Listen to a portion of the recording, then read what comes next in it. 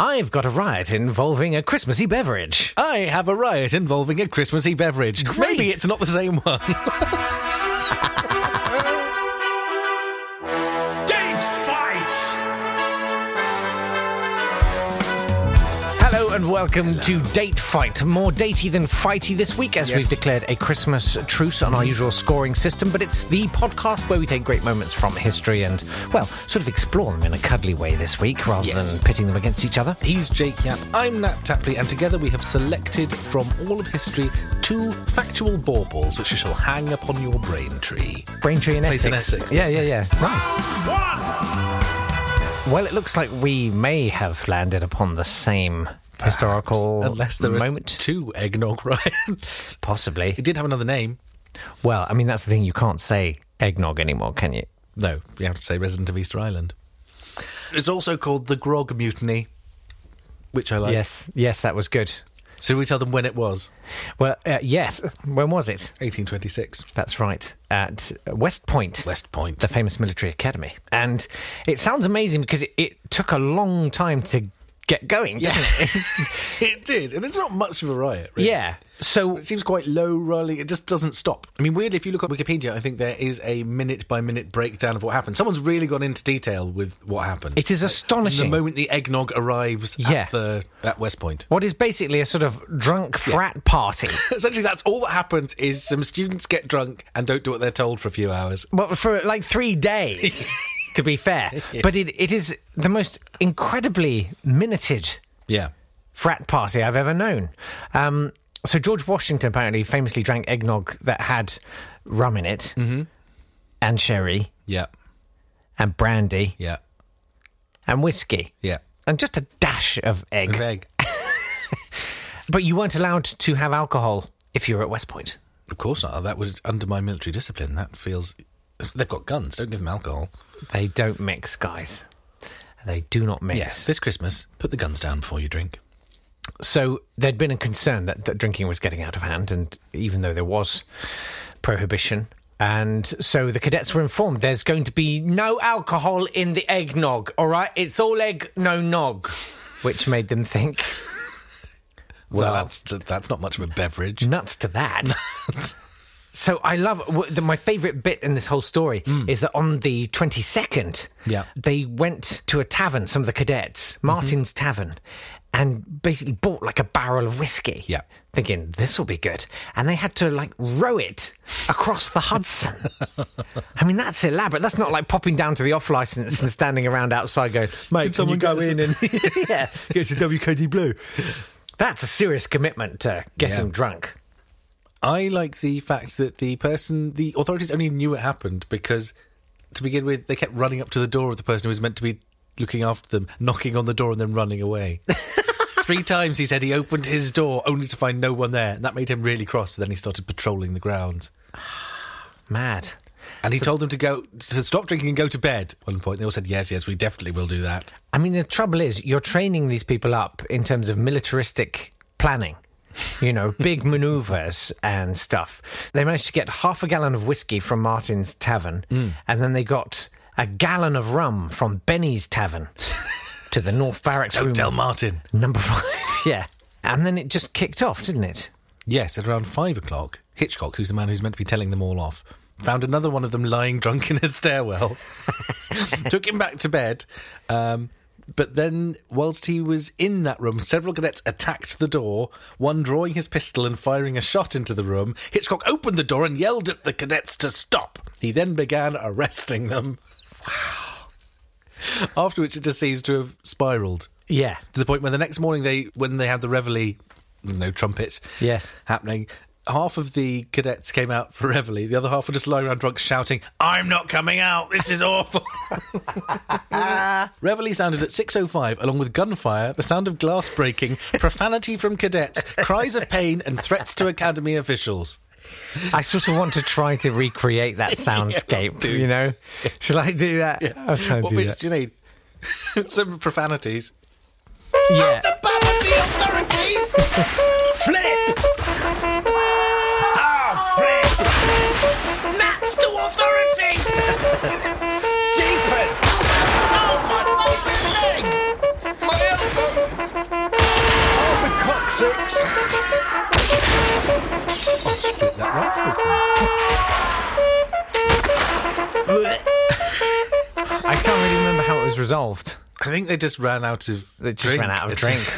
I mean, it's not that much, really. Like 2.5 gallons is not. No. I could do that. I could do that in a night. Don't bother me.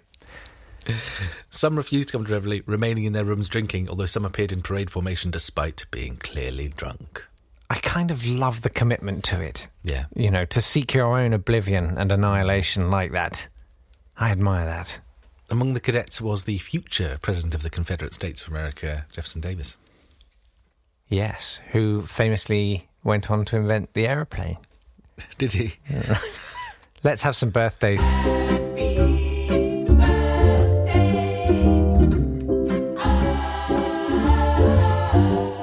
Happy birthday to facially bewarted thrash bassist Lemmy! It's one of your best. Also, happy birthday to Howard Hughes, who became increasingly eccentric. He was a multi-millionaire. I don't think he was a billionaire, because I don't think billionaires existed in the 40s and 50s. An aviation enthusiast. He had his own studio at one point.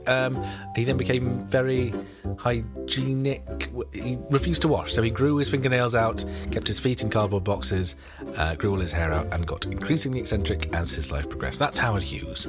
Happy birthday to you. Happy birthday also to Stephanie Meyer, who wrote the Twilight series. Happy Death Day to Adolphe Darchiac, who was a geologist, but he hurled himself into the Seine on Christmas Eve. Oh, wow. That's a bit sad. It is a bit sad. I mean, presumably at that point you've seen the shape of the presents under the tree and gone, oh, those all look rubbish. Tennis racket. Into la Seine avec moi. Plup. Splush. Also, happy death day to Peo, who created Les Schtroumpfs. Ah, yes. And it was sort of the first equivalent of bleeping, wasn't it, really? Was it? It's like, I'm going to smurf your smurfing head in. Oh, yeah. You smurfer, Smurf smurfer. off. That's him. That's all he did. It's not all he did. He did lots of Pretty much all he did, though. Also, happy death day to Jake Thackray. How would you describe Jake Thackray? I describe him as a folksy, jazzy troubadour. Yeah, I'm a big fan. Yes. It's hard not to be a fan of Jake Thackray. Of course, La-Di-Da was his biggest hit.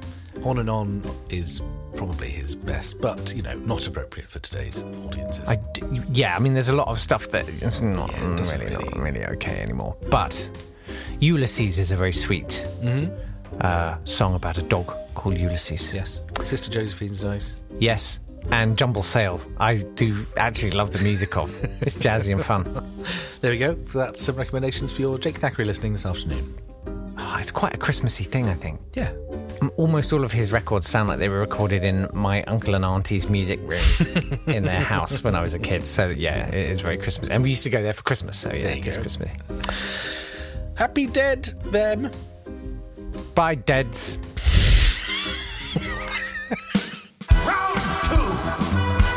I mean, dying on Christmas Eve, that's gotta suck, doesn't it?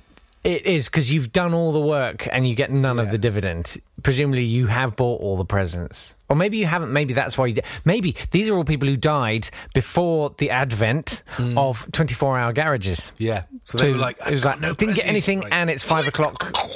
Yeah. High maintenance partners. Splosh. Let's go to 1865 and the founding of the Ku Klux Klan. Oh, dude! You Christmassy smurf. Yeah, I don't even really want to talk about it. Come on, let's do it.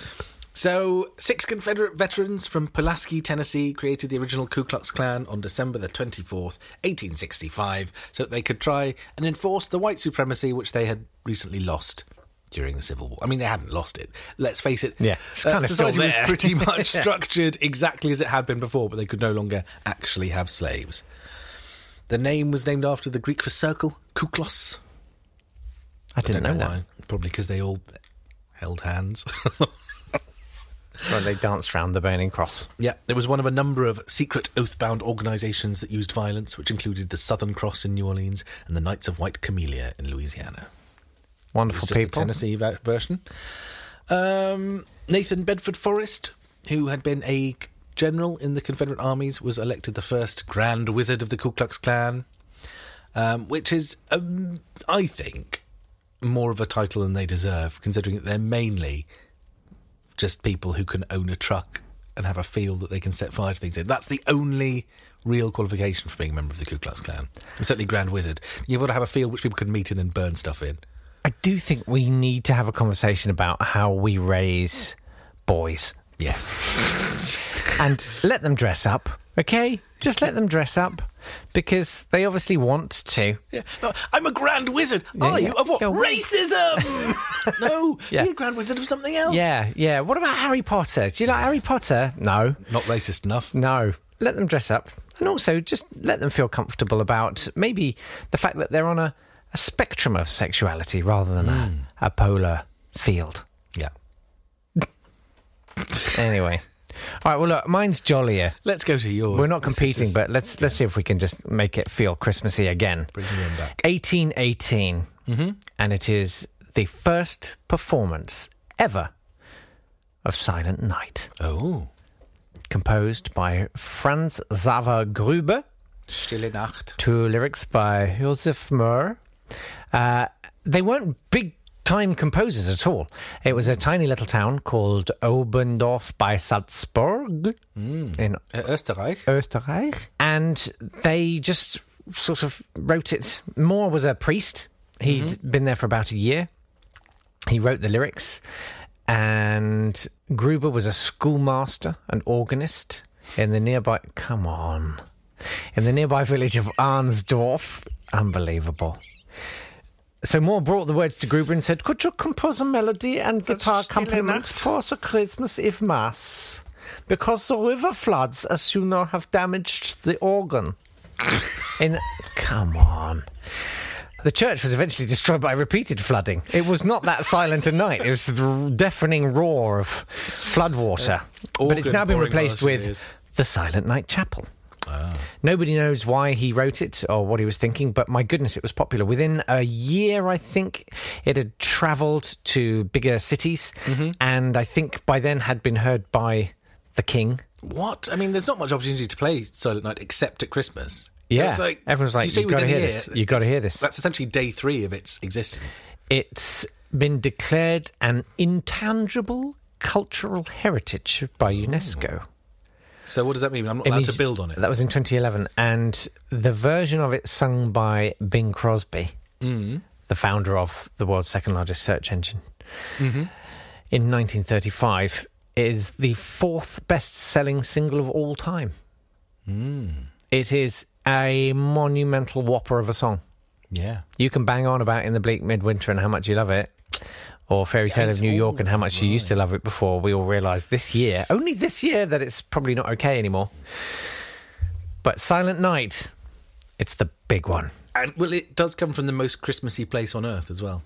Yeah. Are you going there? I am going there for Christmas. I'm so jealous.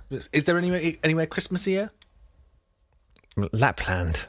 Lapland. They do a lot of Christmas. They don't have the North Pole. They don't have any carols from Lapland, though. Jerusalem.